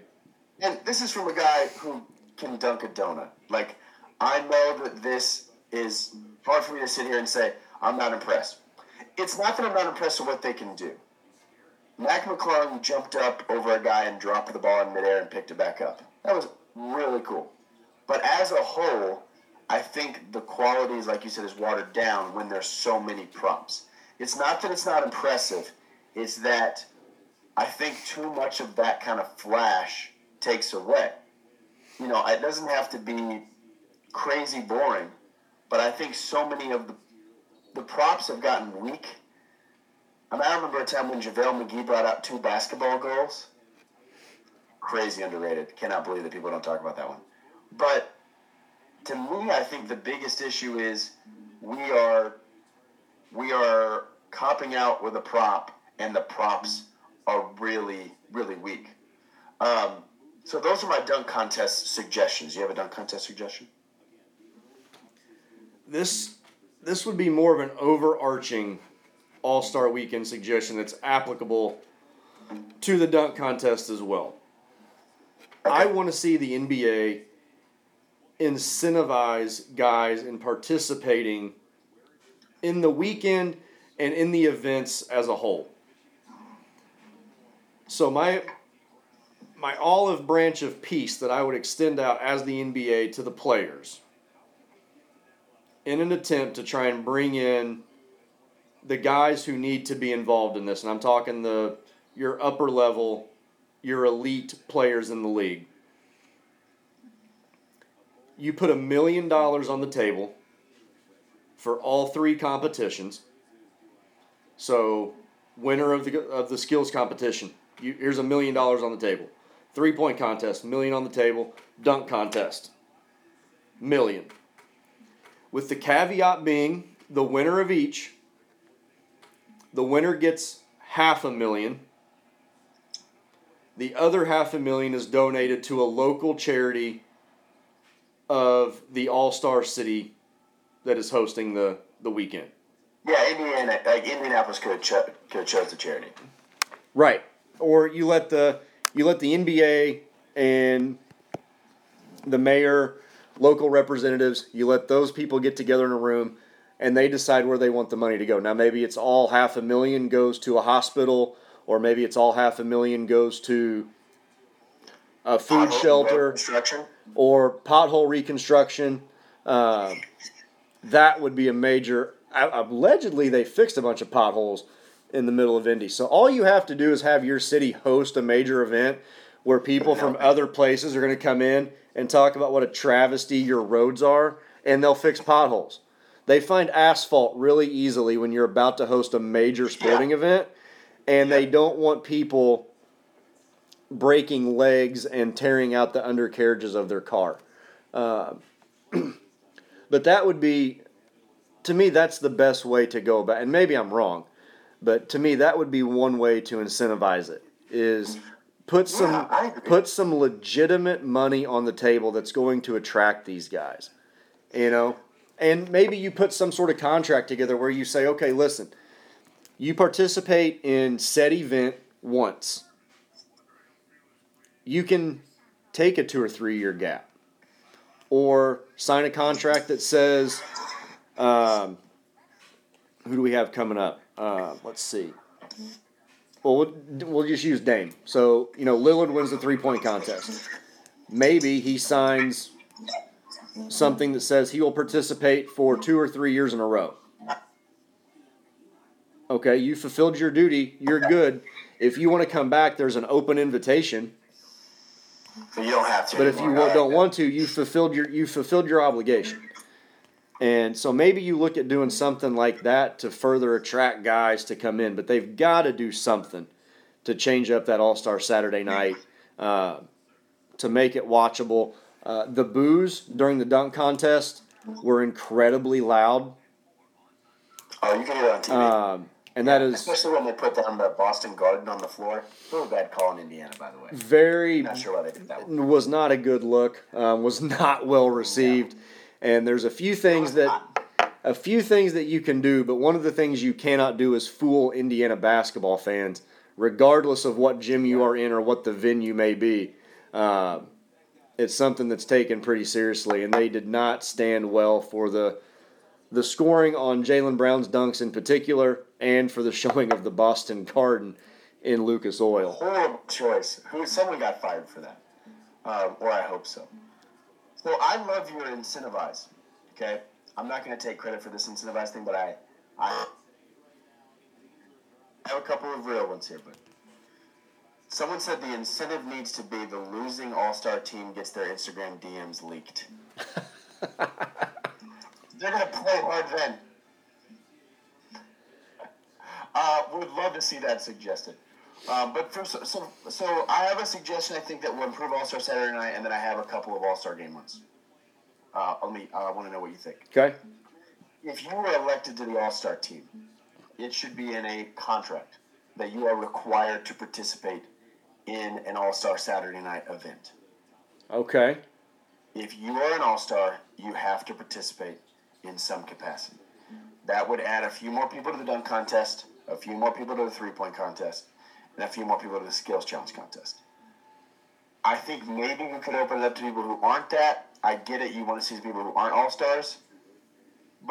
And maybe it doesn't have to be everybody, but maybe if it's your first time as an All-Star, you have to do one. Or within the first 5, you've got to do it. Something like that. Or there is a requirement of a minimum number of All-Stars, something like that. But I think you have to have the All-Stars involved. Because at this point, we are getting scrubs participating in this. The dunk contest is a guy who cannot play in the league. It is other guys that do not see minutes on the court. It is not exciting to watch a dunk contest with guys who don't play. I mean, Jaylen Brown plays. I don't want to, crap on Jaylen Brown here. But we used to have superstars be in it. Dwight Howard was a superstar. Yeah. He was part of it. And it was cool to have Nate Robinson. But some guys get famous for the dunk contest. That's cool. But a Nate Robinson, Mac McClung, dunk contest, you get one of those guys in a group of stars. Not, hey, I hope somebody that people recognize in the dunk contest. I don't watch it. I don't want to watch somebody. Right. I want to see a guy. So I think having an All-Star requirement would help. For the All-Star game itself, which is brutal to watch. It's brutal to watch. I heard Bill Simmons the other day say, if you want to improve it, make it all twos. Take the three-point line away. Because as much as I enjoy shooting as much as anybody. But everybody's got to take their 40-foot three in this game, and a handful of guys have to take a bunch of them. So we're not seeing anything happen. We're just seeing them jack it up. If you take the three away, there's no incentive for that. And then they're actually doing something. I think there has to be, I don't know if they could really do that, but it was an interesting idea because it just took away the let's just jack up the 40-footer. But my real one is they have to do it like baseball. Baseball has the best All-Star game. You can't not be competitive in a baseball game because what are you just going to put your bat on your shoulder and strike out on purpose? But what baseball does is you get home field advantage in the playoffs. If the American League wins, the American League has home field advantage. If the National League wins, the National League has home field advantage. If you did home court advantage, I think it changes it. The NBA doesn't want any consequences for the All-Star game, yet they're putting out a poor product. I think if it was home court advantage, I think it changes the dynamic. Can I give you a counterpoint? Okay, I want to hear your counterpoint.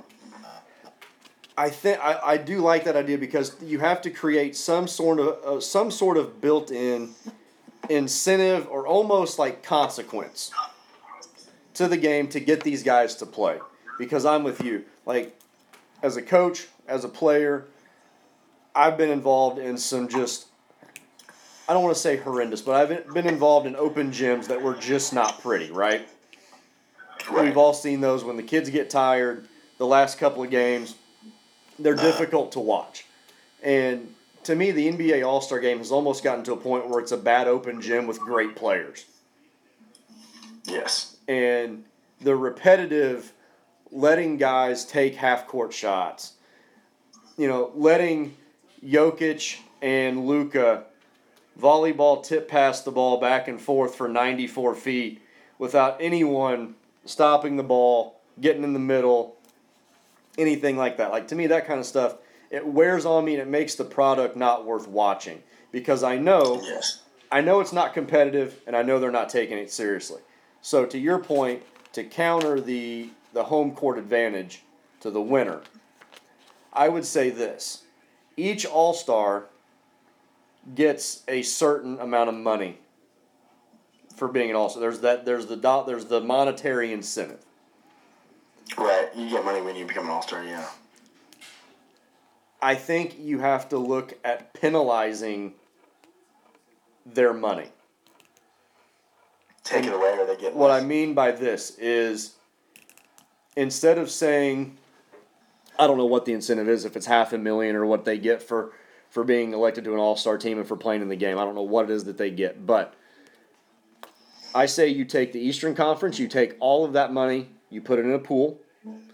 Western Conference, their player money goes into a pool. No one knows how much money they're going to get for being in the All-Star game until the All-Star game is over. And so my incentive is the amount of money in each team's pool diminishes based on the amount of points that your team gives up. Okay, this is a really good idea. And I started at 125 points. So if you defensively give up 125 points, you take cash away. When you get to $150, you take more 150 points, you take more cash away. From there, it's every 10 points, you remove cash. That's a really, really good idea. And if you get to the point where your team has given up 200 points, you don't get any money. Here's a gift card to Amazon, dude. Thanks for showing up. Free. Say it almost. Free shipping is on us. Yeah. They give you free shrimp cocktail. Yeah, here's a shrimp cocktail. Yeah, that's a great idea.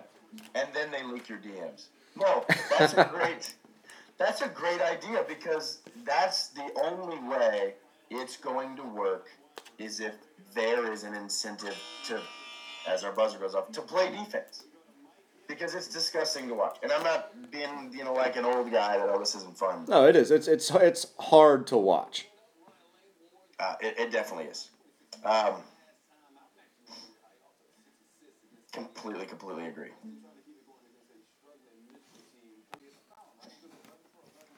Well, we went off there. Let's go to the fourth quarter, and this is the segment we've been sitting on for a little bit. We're definitely going to have to add more time to the clock because there was some serious frustration from you in a text, as angry maybe as I've seen you about a social media list like this. There was a list posted by Fox Sports College Hoops for the 5-on-5 throwback edition, Indiana versus Purdue, the all-time starting five since 1990, 5-on-5 list. Some would say blasphemy.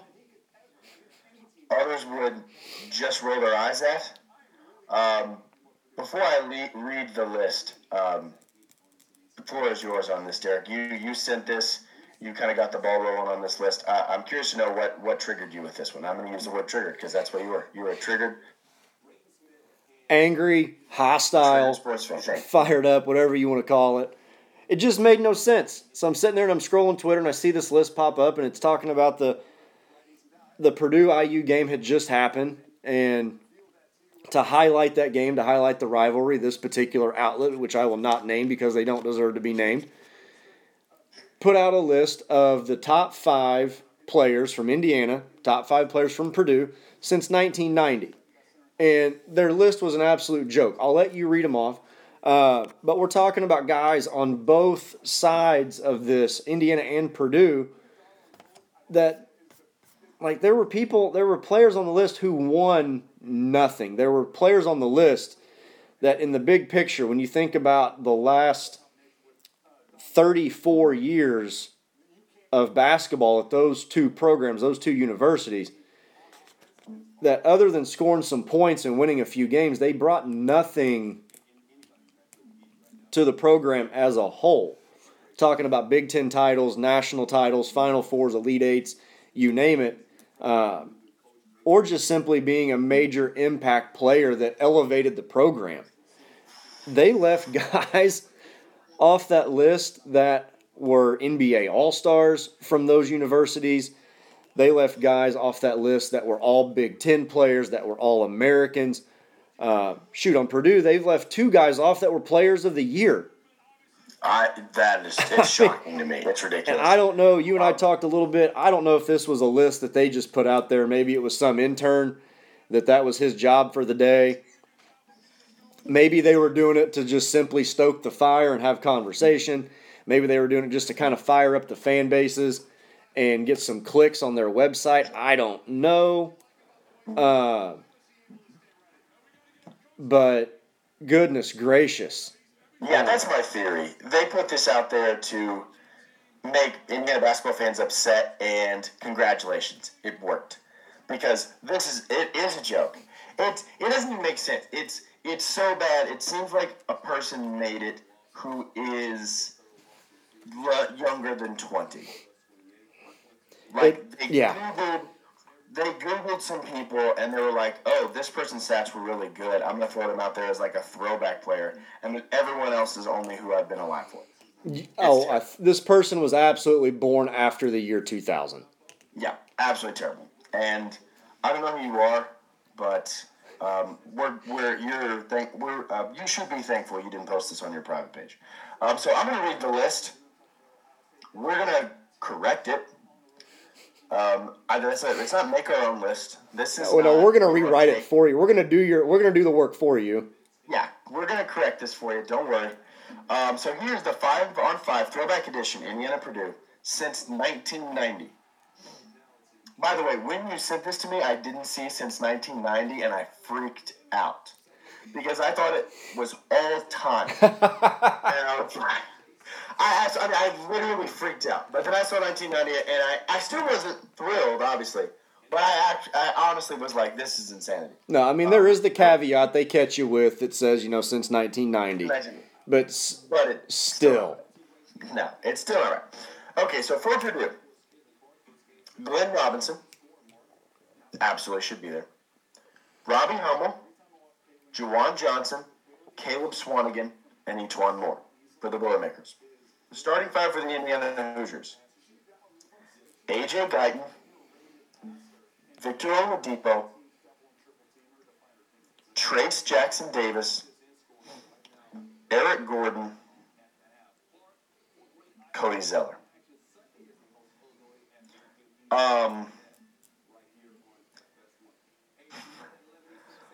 The fact that there are several players that weren't mentioned first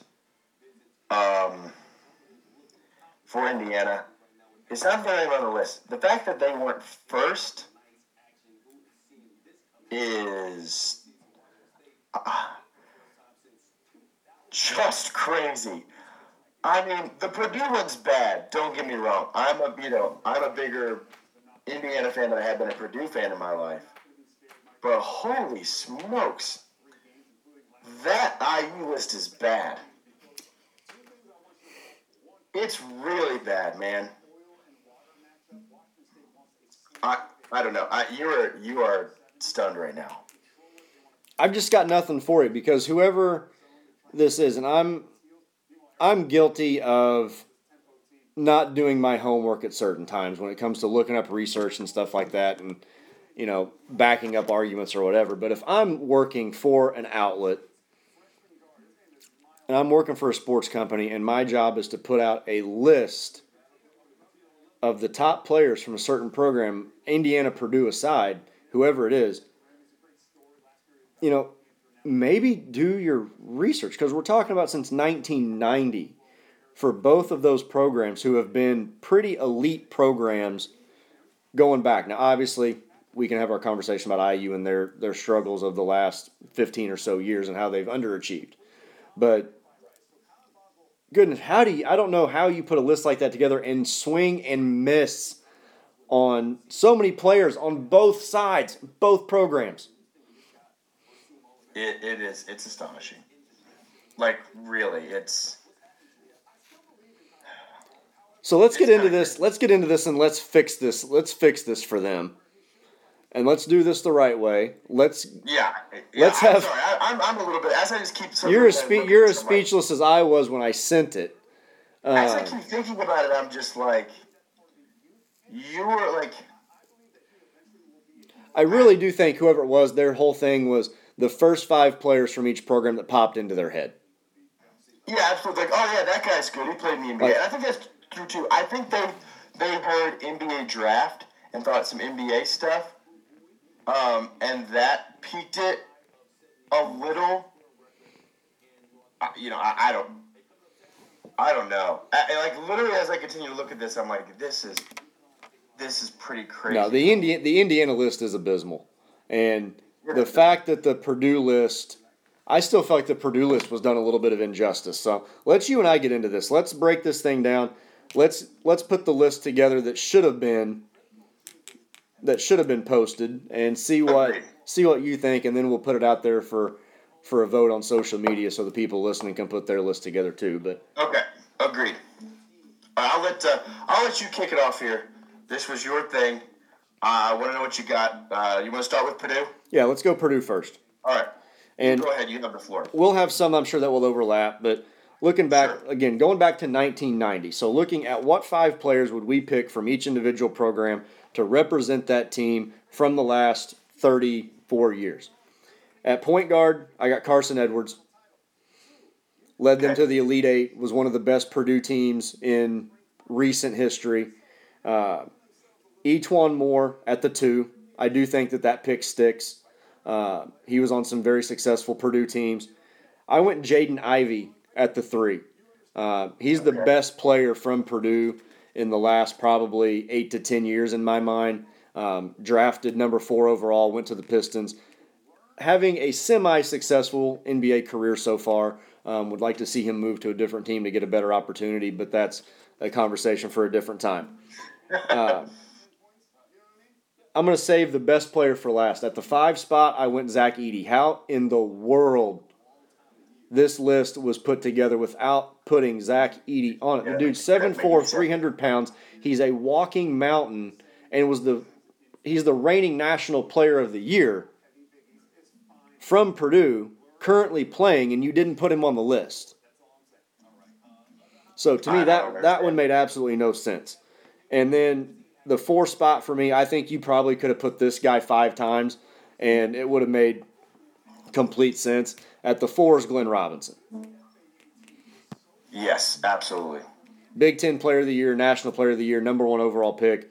That kind of speaks for itself. He's the best player, to me, in Purdue's history. Him and Rick Mount are 1 and 2 on the Purdue Mount Rushmore. But that would be my 5 from Purdue. And again, I think leaving off Zach Edey is a fireable offense in my mind for whoever this was. It absolutely is. It doesn't make any sense that he's not on there as National Player of the Year. I guess they maybe just didn't want to do like current play. I don't know, but it doesn't make any sense. He's, you said something about what Ivy was being their best player in a long time, and I agreed. But like Purdue, like thinking all-time Purdue basketball, there's conversations that Zach Edey's the best player Purdue's ever had. Right. And I know that maybe it won't translate to the NBA, but just in terms of his impact on college basketball, it's huge. For my list, I had some similar picks. I had Carson Edwards. He just is a guy that people are going to think about. He took over some tournament games. He was huge, man. Edwards is one of the most fun players to watch. He was Jimmer Fredette-esque for a little bit. He really was. I have two of my all-time favorite Purdue players, Juwan Johnson and E'Twaun Moore. Just a fun team when they were there. Two guys that I think were the face of Purdue basketball for a while because there was a minute where Purdue was not talked about as much, and then in recent history they've been really good. But like those two guys, I just remember being like, oh, those guys were Purdue basketball. Like you thought about those two guys. I think they just had an impact. I think they were really fun to watch. It was a great team, and I love those two guys. I think you can't leave them off. I've got Zach Keeney as well. It doesn't make any sense why he's not on there. It makes zero sense. There's not one argument. Unless they said, and it didn't say on the list, current players, it doesn't make sense. No. And then obviously Glenn Robinson. Glenn Robinson is the best player that Purdue's had. Probably Purdue's ever had. Maybe going back to Rick Mount, which obviously doesn't. Again, someone I was looking for, by the way, but I didn't see it was 1990. I was like, no, Rick Mount? Right. But again, Glenn Robinson has to be on the list. He starts the list, and it should be. Makes no sense Zach Keeney on there. And I think Carson Edwards will be on there. Caleb Swanigan being on that list, he was good, but has no business. Right. Has no business being on the list. And I'm not taking away from the player. He has no business being a top 5 player since 1990, if that's what you're saying. It makes absolutely no sense that he's on there. I will never understand it. Now to the real tragedy here. The Indiana Hoosiers list, that is crazy to me. And there are guys that I get it, and I bet people would disagree with mine, maybe, and maybe yours too. Again, I'm going to let you lead this one. Or no, do you want to go last? I feel like you might need to be the finale here. No, I'm okay. You go. I'll go first. I don't care. Okay. But yeah, I'm with you 100%. The Indiana list, leaving Zach Edey off of Purdue's list is a fireable offense. This Indiana list is criminal. Looking at the 5 players that they picked, because whoever this is, again, absolutely no homework in this list whatsoever. So, looking at this list, I went back and forth with my point guard position. I almost put Tom Coverdale, but given the player success, I put Yogi Ferrell at my point guard. He won 2 Big Ten titles, one his freshman year, one his senior year, so he bookended his career with Big Ten titles, went to 2 Sweet 16s, and was a player to me that was, for his size, as tough and as good as anybody in the country. By the time he was a junior and a senior, was one of the most clutch players, not only in the Big Ten but in the country. So I'm putting Yogi at the point guard. Eric Gordon, to me, is the easy pick at the 2 guard. The dude is still in the NBA. Yeah. He's still getting buckets in the NBA. And was one of the few freshmen in the country there at Indiana his 1 year that he played to average over 20 a night. And he was Indiana's best player as a freshman.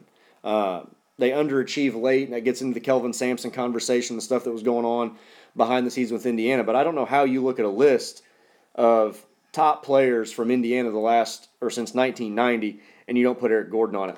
The greatest travesty of this entire list is you left off arguably the greatest player in Indiana history and the greatest scorer in Big Ten Conference history.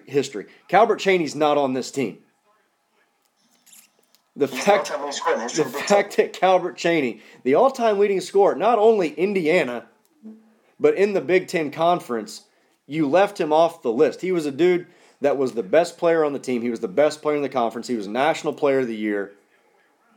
Went to Final Fours. That one to me, when I read the list, I knew it was a joke at that point because you're not a serious person if you're talking about a top 5 list. And he's an all-time top 5 at Indiana, not just since 1990. If you're putting a top 5 list, you're putting a top 5 list together for Indiana basketball, period. Calbert Chaney is your starting small forward, and there's not a debate. Like, there's not a second. No, it's not. They left off a National Player of the Year on both lists. Yes. That's crazy. I'm going to round my list out. My front court, Chaney's at the small forward because that's the only pick that makes sense. It's the only right choice. Jared Jeffries at power forward, to me, had two of the best years a player could have at IU. Came in under some circumstances that were not ideal right after Bob Knight gets fired, and leads that team to a national title game appearance in 2002. And then at the center spot, I'm going Cody Zeller, simply because of his impact. To me, he overachieved as a freshman, and then did everything he was supposed to do as a sophomore. The only thing they didn't do was win the national title that year, but leading them to an NCAA tournament berth in a Sweet 16 his freshman year, when they really were just supposed to be a borderline tournament team, and then leading them into being the number one ranked team in the country the following year for the majority of the season. I'm going to go Zeller at the 5 spot. So that's one player that they put on the list that I agree with, but the other 4 I think are absolute. It's just criminal what they did to that list, and I will let you now go and speak on all of that. So I actually have 3 of the guys from their list on my list. They have Zeller, they have Gordon on their list. I'm okay with those picks. So for my list, I have Eric Gordon, and I almost didn't put him on the list, to be honest. I was very close because of the 1-year thing. Right. That's but fair. He was that good. That's fair. I don't think there's been a player at Indiana better than Eric Gordon since then. I don't think there has been. You could make that argument. A couple of guys. Do what? Said you could easily make that argument. And if he stays 4 years, does he beat Chaney's record? It's a conversation for another time. But it's got to be thrown out there. Like, he would be up there.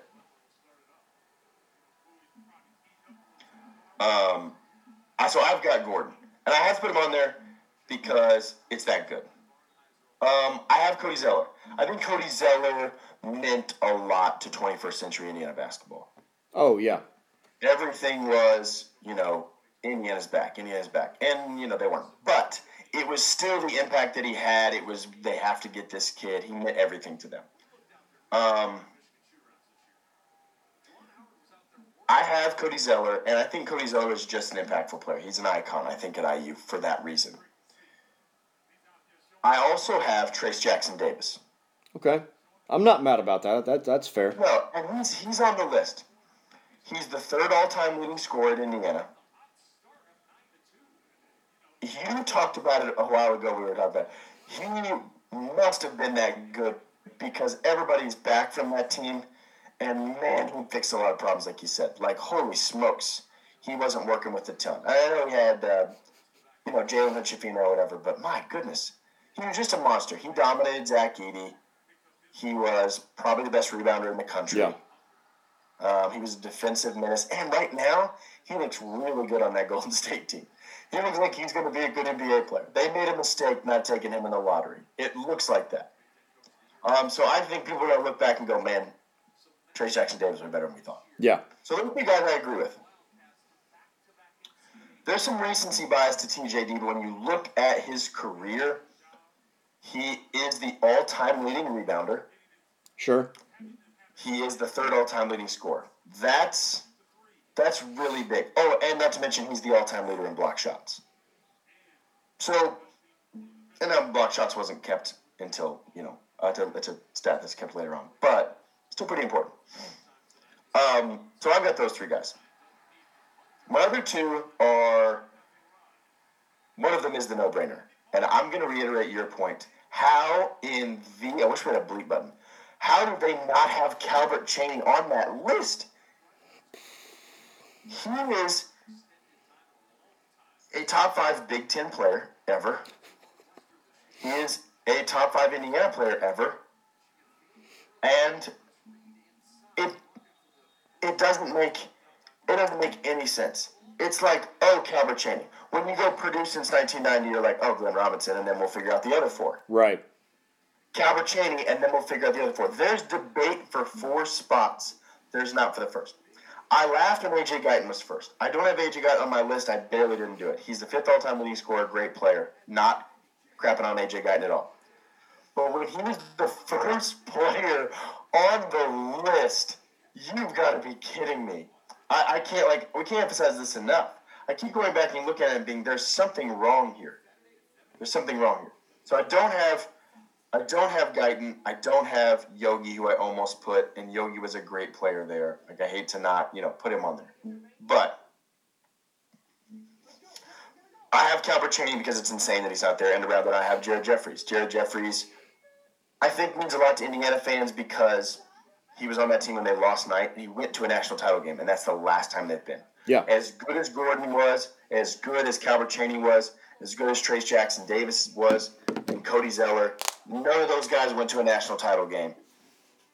And Jared Jeffries did with Mike Davis as head coach. So something good was happening because of JJ, man. Like, to me, Jared Jeffries was my favorite IU player until Gordon got there. Like, I was like 7 years old, I think, whenever we went to the national title game. And all I knew was that Jared Jeffries was the dude. You know what I mean? And so until Gordon got there, Jared Jeffries was my favorite guy. So that's my top five. There's some debate. I mean, there's some guys really that could be thrown in there that aren't on the list at all. Victor Oladipo ain't one of them. And I love Victor Oladipo, but he ain't one of them, man. He's not on any of these all-time lists, like that I went and looked through. He's not on anything. I know he was in the NBA and everything like that, but I don't see it. Now, if this were like a personal favorite all-time 5 IU players, like Oladipo's on my list as far as being one of my all-time 5 favorite Indiana players. But if we're looking at this from simply a standpoint of who are the 5 best in the last 34 years, I don't think, again, as much as I like Oladipo, he's not on that list. He's just not there. Oh, it was hard for me not to put Jordy Hulse. And just for favorite stuff. So I think a little bit of this list goes to recency bias. I'm with you on that.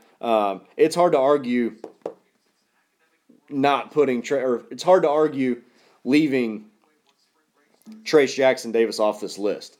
I think he's, if you had like a top 5 and then you had a number 6, for me, I'd have a hard time not putting him there in that 6th slot.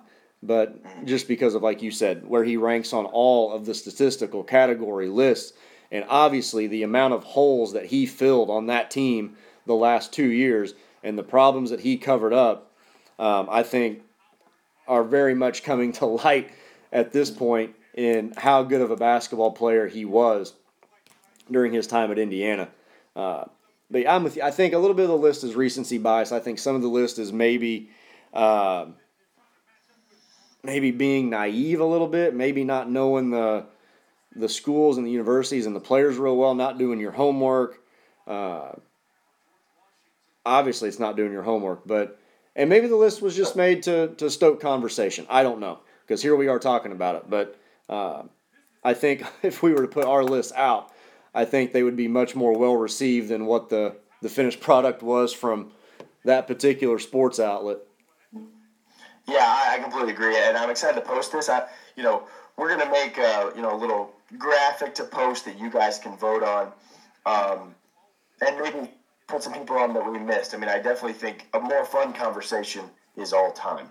That maybe is something for another day, because that will be really exciting, and Purdue as well. I mean, that's a really fun one too, right? Because when you start talking about some of these things, you're like, yeah, but that guy wasn't Isaiah, and so then it kind of. There needs to be almost a pre and post, a certain year, because pre-1990 there's a great discussion, and post-1990. Yeah. But regardless of that, I think we definitely corrected it, or at least did it some justice. I'd say we at least put out a better product. It absolutely. I think this definitely is maybe a conversation starter. But regardless, it hurt our feelings. Yeah. It did. Yeah. It really what it does is hurt your feelings, because you don't respect the game and you don't respect yourself, because you're allowed. You made me dumber by reading your list. Absolutely. We all have less basketball IQ. Yeah, I award you no points. Yeah, you get no points. May God have mercy on your soul. Yeah. There is a Bob Knight-esque halftime speech with some explicitives that this deserves. I think Bob Knight has this guy running some stairs at Assembly Hall after he reads this one. I don't think he's running the stairs. I think he's buried under Assembly Hall. This is chair chuck worthy. Yeah, 100%. 100% chair chuck worthy. For sure. Well, we want to know what you think about the list. We're going to post it. We're going to post this travesty of a list, our 2 list, what we like, what we think would be a much better one. We want to know from you. Please follow us and check that out. Respond. Give us your thoughts. But you can find us on Facebook at the Picket Fence Podcast, on Twitter at @PicketFence_pod, and on Instagram, the Picket Fence Podcast. We'll be on Spotify. We have great other episodes with interviews from coaches that we mentioned earlier in the episode that are sectional favorites, state champions.